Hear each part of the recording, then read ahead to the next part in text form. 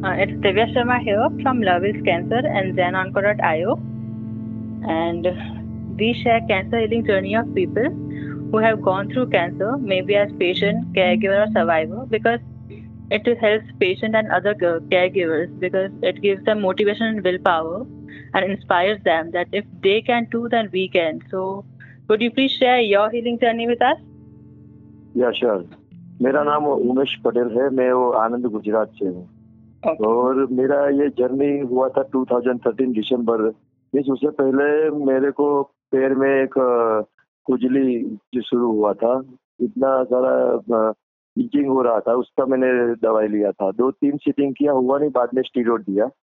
तो स्टीरॉयड की वजह से बोल रहा कि तो उसके बाद ही जैसे कि सुबह में मेरे को स्टीरॉयड दिया था, तो शाम रात को 12 बजे ऐसे ही जो मेरे पैर है नीचे की ओर से सब ऐसे पूरा जलने लगा, अंदर से एकदम पूरा स्किन निकलने लगा। और due to overdose of steroid ये प्रॉब्लम हो गया। तो उसका जो पूरा पैरामीटर डिस्टर्ब हो गया। उसके 2 महीने के बाद मेरे को नीक के बाजू में नोट्स बाहर निकला। मेरे को लग रहा है कुछ निकल रहा है। फिर मैंने उसको दिखाया तो बोला यार ये तो थोड़ा क्रिटिकल है, तो आपको सीटी स्कैन सब करवाना पड़ेगा। सीटी स्कैन किया, वो जो टीवी वाला एक हैंड पे वो जो इंजेक्शन देके 72 आवर्स वाला देखते हैं, वो भी सब किया। और कुछ आया नहीं, इतना श्योरिटी नहीं था। पॉसिबिलिटी ऑफ हॉजकिन्स लिम्फोमा करके रिपोर्ट में आता था। बाद में उसको ऑपरेट किया और नोट्स निकाल के बायोप्सी कराया, पर बायोप्सी में भी श्योरिटी नहीं आया कि ये कंफर्म है। उसके बाद मैंने AHI और एक दूसरा टेस्ट है IHC, तो IHC करने को प्रीफर किया डॉक्टर ने, और मेरे को ब्लॉक दे दिया था। मैंने ही रिक्वायर किया था कि मेरे को ये दे दो। तो ब्लॉक मैंने जब किया बॉम्बे में, और बॉम्बे भिजवा के जब रिपोर्ट आया तो वो पॉजिटिव आया कि आपका हॉजकिन्स लिम्फोमा है, क्लासिक है। पर जब जैसे मेरा रिपोर्ट आया तो मैं उस दिन रात को 8-9 बजा था, मैं 10 मिनट के लिए तो रोया। तो यार मेरे के साथ क्यों हुआ? क्योंकि मेरा तो ना कोई सिंगल बैड हैबिट था, ना मैं तम्बाकू खाता हूँ, ना सिगरेट पीता हूँ, ना दारू को हाथ लगाया है कभी। पर मेरा उस टाइम में मेरा ट्विंस है, ट्विंस लड़का है, दोनों बॉयज। वो 7 मंथ ओल्ड था, 7 महीने का था, और मेरे को ये प्रॉब्लम नहीं हुआ। तो 10 मिनट के लिए तो मैं रोया कि भाई यार ये तो मेरे साथ ही हुआ। पर मैंने पूरा फिर माइंड सेट चेंज किया कि नहीं, ये मेरे को गॉड ने दिया है तो कुछ समझ के दिया होगा कि मैं कैपेबल हूँ, और उसके साथ मैं फाइट करके बाहर आऊंगा, इसलिए मेरे को दिया है। तो फिर मेरा जर्नी स्टार्ट हो गया। बाद में कीमोथेरेपी को मेरे को शेड्यूल दे दी गया है, BVD साइकिल का 10-12 शेड्यूल था, 15-15 दिन का। तो 15 दिन में मेरा स्टर्लिंग बड़ौदा में चल रहा था। डॉक्टर निगा बट करके गया ऑन्कोलॉजिस्ट उनसे। और अभी मेरा जैसे फर्स्ट कीमो हुआ, उसके बाद मैंने देखा कि यार ये तो कीमो तो बहुत तकलीफ वाला चीज है। ये उससे जो अच्छा सेल है वो भी डिस्ट्रॉय होता है, और पूरा सिस्टम डिस्टर्ब हो जाता है। WBC प्लेटलेट्स है, तो अपना HP है। तो फिर मैं एक्चुअल में हूँ इंजीनियर, और ITI फिटर किया हुआ है। तो फिर मैंने थोड़ा दूसरा एनालिसिस अपने हिसाब से चालू किया।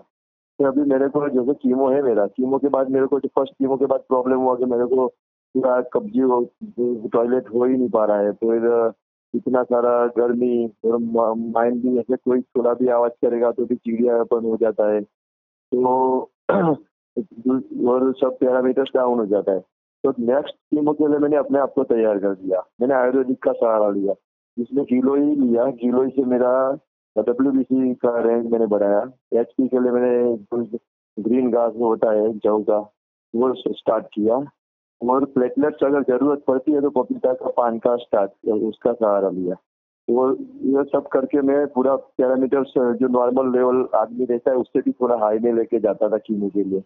और कीमो के दिन जैसे कि मेरा मंडे को कीमो है, तो मैं संडे शाम को ही खाना बंद कर देता। मीन्स हार्ड खुराक, मैंने चावल है, रोटी है, वो सब बंद। ओनली लिक्विड, मिल्क भी नहीं, खाली juice, only juice. Lemon juice है, ऑरेंज जूस है, ऐसा करके ही लेने का। तो पेट में कुछ हार्ड बचेगा नहीं। और दूसरे दिन मेरा इजीली कीमो हो जाता था। कीमो होने के बाद भी मैं कीमो खुद लेने जाता था, 70 किलोमीटर ड्राइव करके गाड़ी। तो हॉस्पिटल वाले पूछते थे रिलेटिव्स का है, मैं बोला नीचे पार्किंग में, ऐसे करके प्रोसीजर फॉर करके साइन करके चालू करवा देता था। और मैं नेक्स्ट डे कीमो भी ड्यूटी जाता था 70-80 किलोमीटर ड्राइव करके। और नॉर्मल आदमी की तरह, क्योंकि जो मेरा पैरामीटर्स हाई करके जाता था, तो कीमो के बाद जो इसका इफेक्ट होता था ना, तो जो सब पैरामीटर्स डाउन होते थे, पर नॉर्मल आदमी से थोड़े डाउन, तो किसी को पता भी नहीं चलता था कि आदमी कीमो लेके आया हुआ है। तो इस तरह से चल रहा था मेरा सब साइकिल।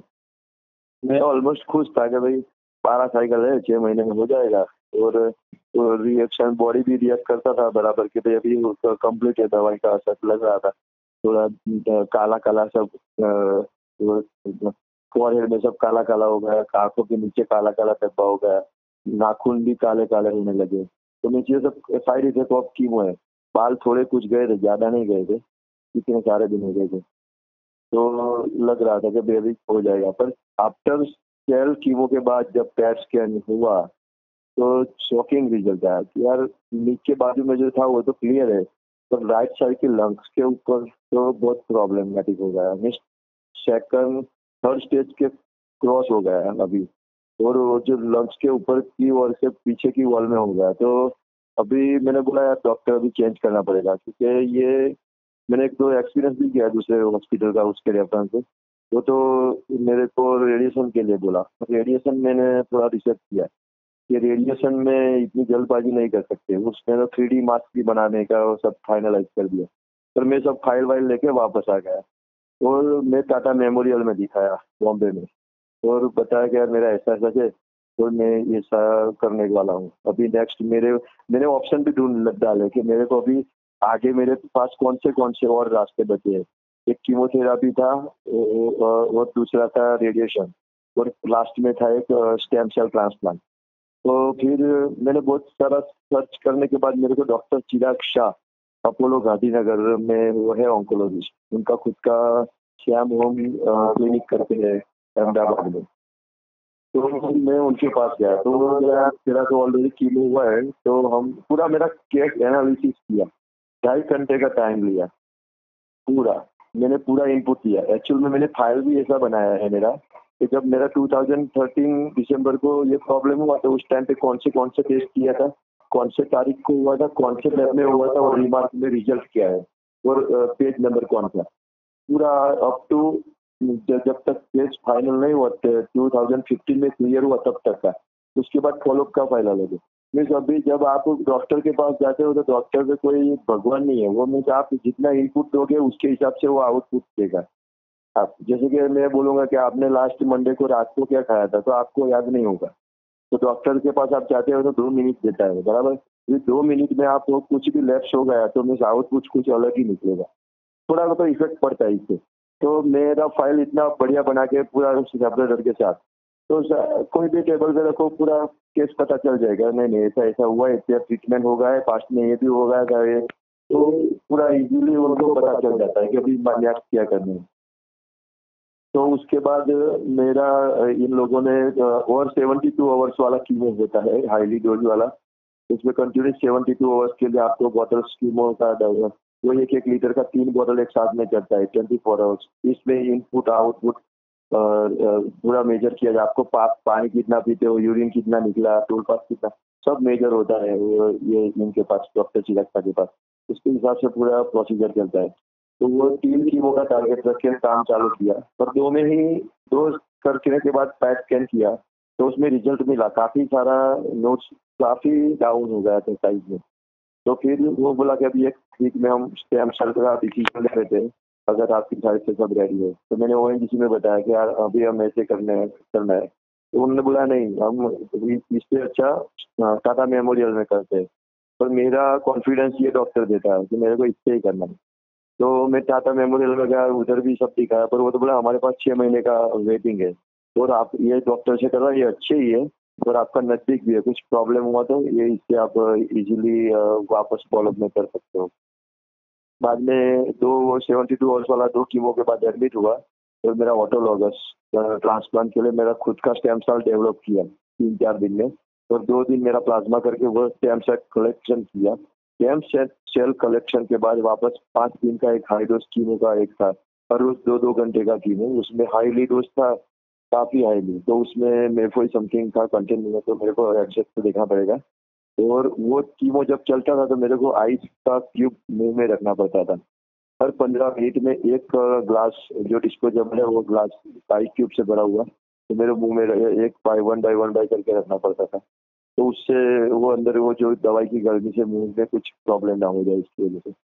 और उसके बाद मेरा स्टेम सेल ट्रांसप्लांट हुआ। स्टेम सेल ट्रांसप्लांट तो ईज़ी हो गया, पर उसके बाद मेरा सेल डेवलप नहीं हो रहा था। मैं डब्ल्यूबीसी पा रहा था और प्लेटलेट्स 10,000 था, जब स्टेम सेल ट्रांसप्लांट हुआ उस दिन। और उसके बाद वो 10,000 से 20,000 बढ़ेगा, 30,000, 15,000, इतना जंप नहीं मिला था। और डब्ल्यूबीसी भी 40-50 का ही जंप, ये सब 5-6 दिन तक चला। उसी टाइम पे भी मैं वॉक कर रहा था लॉबी में। डॉक्टर बोला, यार आप रेस्ट करो, आपको कुछ लग जाएगा तो खून बंद नहीं होगा, कुछ ज़्यादा प्रॉब्लम होगा। पर मैं मन से मैंने एक पिक्चर बना लिया था कि मेरे को इससे बाहर निकलना ही है, एकदम पॉजिटिव। और मैंने ये जब मेरा जो ट्रीटमेंट चला उसमें 1.5 साल के बाद घर पे बताया था।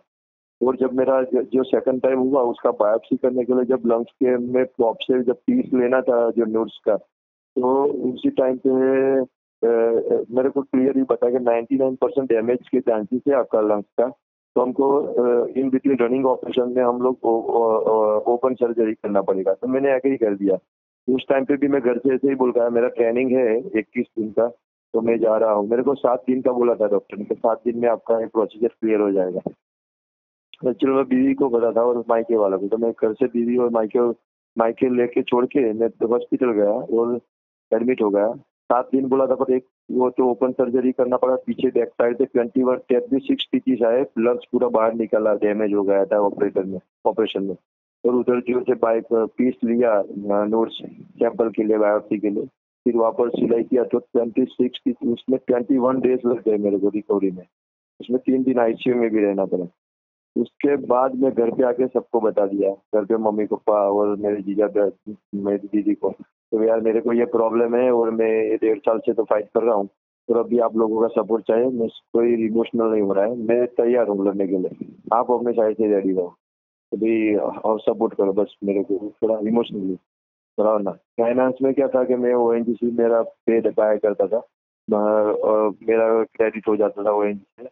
पर मैं क्रॉस चेक में चलता था, जैसे एक 6 पहले जो हुआ उसके बाद 6 महीना मेरा जो एबीवीडी साइकिल चला, उसके बाद सेकंड पेट स्कैन में पता चला कि ये है, तो उसके बाद मैंने हर टेस्ट 2 बार करवाया। जैसे डॉक्टर ने लिखा तो अपने हिसाब से भी मैं करवाया और दोनों में डेटा एनालिसिस करके फिर आगे बढ़ा। और कैंसर में ऐसा है कि आप ऐसा नहीं कि भाई आज आप मेरे को पता चला कि मेरे को कैंसर है, मैं एक वीक में या 1 महीने में मर नहीं जाऊंगा। तो उसमें टाइम बहुत ही है, बहुत स्लोली प्रोसेस है, धीरे धीरे बढ़ता है। कई कई लोगों को तो 4th स्टेज में आने तक पता चलता है कि यार मेरे को कैंसर हो गया। तो आपको डिसीजन जल्दी नहीं लेना है, आपको श्योरिटी, आपको कॉन्फिडेंस डॉक्टर है उसके पास ही करना है दवाई आप जो भी करवाते हो। और सेकंड थिंग एक चीज ये है कि भाई आप डेटा एनालिसिस खुद रखो। तो भाई आज मेरे को ब्लड प्रेशर मेरा इतना था, मेरा ये टेम्परेचर हुआ था ये दिन को, ये तारीख को, ये सब पूरा डेटा रखो, उसको डेटा एनालिसिस करके जाओ आप, वो सीख लेके। मेरा पूरा अभी तक का पूरा मेरा फाइल है सब डिटेल्स। तो क्या वो इजीली रहता है डायग्नोस करने में डॉक्टर को भी और अपने को भी। और मैंने बहुत सारा, मैंने कोकिलाबेन धीरूभाई में भी मेरा रिपोर्ट भेजा था देखे रिव्यू के लिए, ओपिनियन के लिए। दूसरा भी बहुत सारा हॉस्पिटल घुमा, टाटा मेमोरियल है, स्टर्लिंग है, गोरज है। तो सभी में मैंने देखा कि दवाई तो एक ही आती है सभी जगह, सिविल में लो या कोई भी जगह सेम ही मेडिसिन है सभी जगह। पर जो मेडिसिन देने का प्रोसीजर है ना, वो सब डॉक्टर का अलग अलग से वो डिपेंड करता है। अभी कोई डॉक्टर देखेगा आपका बॉडी कैसा है, वो आपका कैपेबल है वो नहीं, और हाइड्रोस कीमो दे दिया तो वो प्रॉब्लमेटिक हो जाएगा। और आपका बॉडी के हिसाब से उसको पार्टली कर देगा, जैसे 15 दिन का कीमो है पर उसको पार्टली करके हाई डोज को डिवाइड करके 7-7 दिन का 2 कर देगा, तो वो बराबर। तो वो मेन प्रोसीजर है। तो वो जिसके ऊपर कॉन्फिडेंस आए, मेरे को ये डॉक्टर चिराग शाह पे कॉन्फिडेंस था, तो उसीलिए मैंने उधर ही ट्रीटमेंट करवाया और मेरा बाद में हो गया क्लियर। और स्टेम सेल में भी काफ़ी दिक्कतें हुई, सब पैरामीटर्स बढ़ नहीं पा रहे थे। पर इन बिटवीन जब मेरे को एक आयुर्वेदिक चीज़ मिल गया था, सीमा रूबा ग्लूका करके, जो अमेरिकन बेस्ड ट्री है। उसका उधर का बेस्ड ट्री इधर लक्ष्मी तरह से अपने इंडिया में इसको प्रमोट किया है।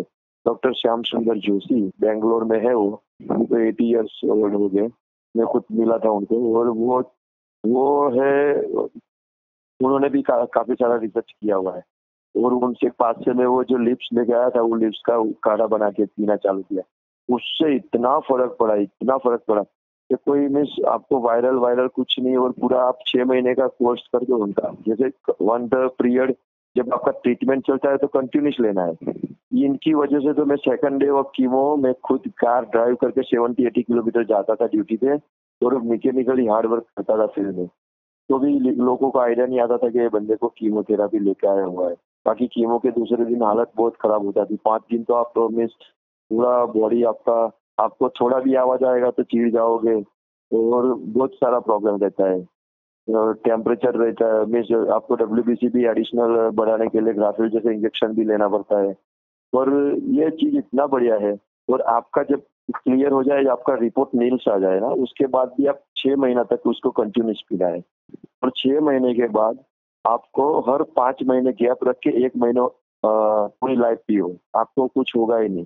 मेरे को ये अभी मैं बाहर भी अच्छी जगह साफ-सुथरी जगह है तो होती है होटल्स तो खाता-पीता हूँ बाहर का भी। कोई स्पेशल मेरा डाइट है नहीं। अभी लास्ट मैंने अभी मेरा एचपी सीबीसी करवाया था, मेरा एचपी 15.7 है। ना कि मैं और दूसरा कुछ अभी कुछ खाता-पीता हूँ, अलग से कोई डाइट। तो वो एक चीज़ है। और दूसरा एक चीज़ ये है कि ये सब में मैंने ये देखा कि आपको एक पॉजिटिवनेस रखना पड़ेगा। आपको पॉजिटिवनेस रखना पड़ेगा आपका माइंड से। तो माइंड पूरा पॉजिटिव रखना पड़ेगा। फिर मीन्स आपको कोई नेगेटिव थॉट लाना ही नहीं कि ये होगा, वो होगा। पूरा एटमॉस्फेयर घर के सभी लोगों का भी वही होना चाहिए। तो ये बहुत बड़ी इफ़ेक्ट है।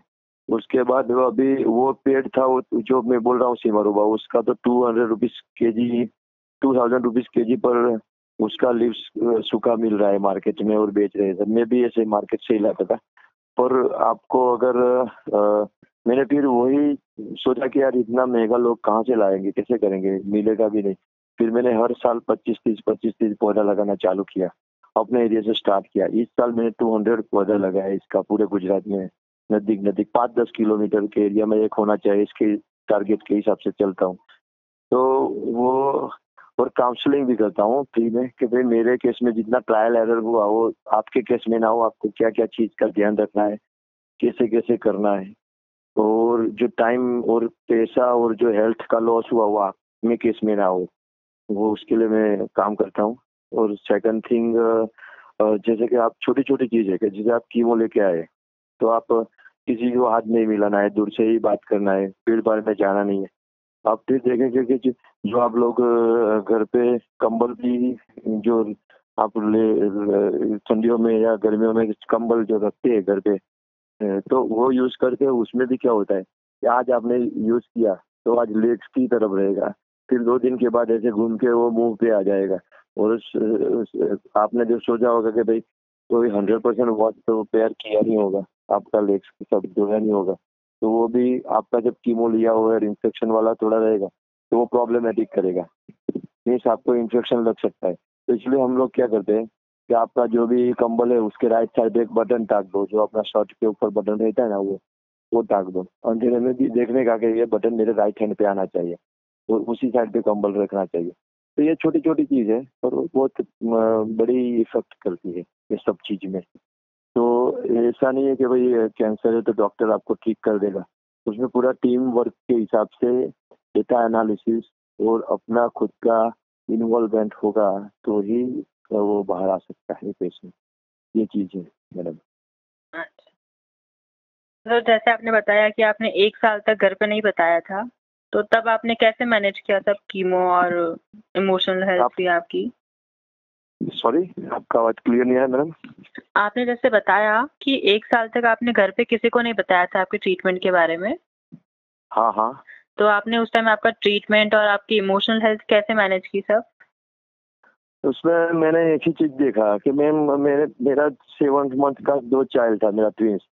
तो मैंने एक ही सेंटेंस था जो मेरे को पूरा मेरे को मीन्स वो सेंटेंस मेरे को पूरी शक्ति देता था कि मैं दुनिया के लिए एक व्यक्ति हूँ।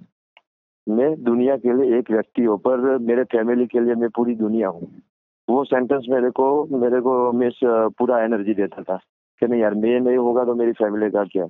इस दुनिया के लिए तो मैं एक व्यक्ति हूँ, ऐसे तो हजार लाखों करोड़ व्यक्ति, एक व्यक्ति नहीं होगा तो क्या फर्क पड़ेगा दुनिया को, पर मेरी फैमिली के लिए तो मैं दुनिया हूँ।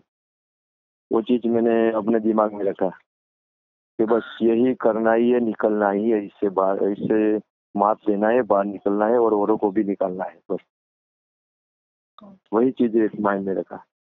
अच्छा। और सेकंड थिंग है, मैंने वो एक सोचा कि अभी गॉड ने ये चीज मेरे को सिलेक्ट किया है, मेरे को तो ऐसे तो सिलेक्ट नहीं किया होगा, मैं कैपेबल होगा इसीलिए मेरे को दिया है ये चीज। बाकी कोई कोई अगर मेरे को दिया होता तो प्रॉब्लम वाला हो जाता। मैं कैपेबल हूँ इसीलिए ये चीज मेरे को दिया है। और कभी क्या है, कभी कभी परीक्षा करता है ये भगवान अपना, तो वही सोच के चलने का, तो वो मेरे ज्यादा इफेक्ट रहा मेरा। अच्छा, तो कोई लाइफस्टाइल चेंज मतलब योगा प्राणायाम वगैरह करना आपने किया उस टाइम तो? आपका मैडम आवाज ही नहीं आ रहा है एकदम, ब्रेकिंग ब्रेकिंग वॉइस आ रहा है। ओके, हेलो, अब आई? अभी भी नहीं आई। हेलो। हेलो, अभी भी ब्रेकिंग कट कट के ही आ रहा है पूरा। सॉरी, अब I I sir? Can't hear it clearly. अब आई सर? हाँ बोलिए। मैं हाँ। क्लियर नहीं आ रहा है पर बोलिए, मैं जस्ट ट्राई करता हूँ अंडरस्टैंड। ओके, तो आपने कोई लाइफस्टाइल चेंज किया हो, योगा प्राणायाम वगैरह करना उस टाइम? हाँ वो भी चीज है, हर रोज सुबह में थोड़ा कुछ करना पड़ेगा प्राणायाम। एक्चुअली में मेरे प्राणायाम का हो नहीं पा रहा है, पर मैं फ्लूट बजाता हूँ थोड़ा कुछ, तो मैं सुबह में हर रोज 10 मिनट फ्लूट बजा देता हूँ, तो वो मेरा प्राणायाम हो ही जाता है। वो लंबी फूंक खींच के अलग अलग, तो वो एक वो इफेक्टिव है। बाद में थोड़ा कुछ अदरक लेना है हर रोज, तो मैं चाय में हर रोज बिना अदरक की चाय नहीं पीता, 2 टाइम चाय पीता हूँ पर फुल अदरक वाली, तो वो भी एक इफेक्ट रहता है अंदर। जैसा छोटा छोटा, फिर आप देखोगे कि घर पे लोग क्या है कि घर पे अनाज जो रहता है ना, वो बार बार लेडीज लोग क्या करेंगे, धोएंगे, इतना धोएंगे उसमें, जैसे कि चावल बनाया है, दाल बनाना है, तो उसको घिस घिस के पूरा सफेद पानी डाल देंगे, निकाल देंगे। पर हमारे घर में एक ही सिस्टम है कि हम 2 ही बार धोना है बस, और वो भी ज्यादा मसल के नहीं, तो उसका जो फर्स्ट लेयर रहता है उसमें बहुत सारा प्रोटीन रहता है, B12 सब, तो वो प्रॉब्लम नहीं रहता है। मीन्स मैं अभी, आप देखोगे मैं फोटो भेजता हूँ आपको, अगर व्हाट्सएप नंबर देते हैं तो आप, पहले का जो उस टाइम का और अभी का पिक्चर, मीन्स इतना कोई बोलेगा ही नहीं कि मैं ये फेज से गुजर के आया हूँ। किसी को बोलेगा नहीं यार ये आपका फोटो, ये आपका नहीं है, आप हो ही नहीं, ये गलत है फोटो। इतना रिकवरी किया है, और इतना अभी हमारे कैम्बे में जहाँ जॉब करता हूँ, मेरा एसेट है कैम्बे एसेट गुजरात में, उसमें हमारा 430 पीपल है, ऑफिसर्स और स्टाफ मिला के। उसमें मेरे को पिछले 4 साल से 99 अप्रेशर में 99 मार्क्स मिल रहे हैं मेरे को, वो भी मेरे काम के, ऐसे नहीं कि भाई मैं पेशेंट था और ऐसे, पर मेरे काम, मेरा जो एडिशनल मेरे जो वर्क फोर्स, और मेरे को कभी भी इतना एंथुजियास्टिक ही रहता हूँ काम करने के बाबत में, तो कोई थकान वकान कुछ रहता नहीं है, ये चीज है। और बीच बीच में हाँ मेरा एक मैं फॉलो अप रखता हूँ कम्प्लीटली। पहले हर 3 महीने के बाद मेरा CT स्कैन हुआ 2 साल तक, उसके बाद हर 6 महीने में मेरा नॉर्मल फोटो एक्सरे करता है, और 2-4 CBC और दूसरा जो रिपोर्ट रहता है तो वो मैं करता रहता हूँ हर 6 महीने। उसको कभी भी मिस टारगेट में नहीं किया, जो शेड्यूल में है उस हिसाब से कर ही देता हूँ। ठीक है, कुछ रहेगा तो कुछ है तो पता चलेगा, उसमें तो करना ही पड़ेगा। और वो जो करते हैं उसमें हम लोग दूसरा एक चीज है कि आयुर्वेदिक जो काढ़ा है वो मेरा कंटिन्यूस है, हर 5 महीने के बाद 1 महीना, हर 5 महीने में 1 महीना पीना, ये पीना, वो चीज है।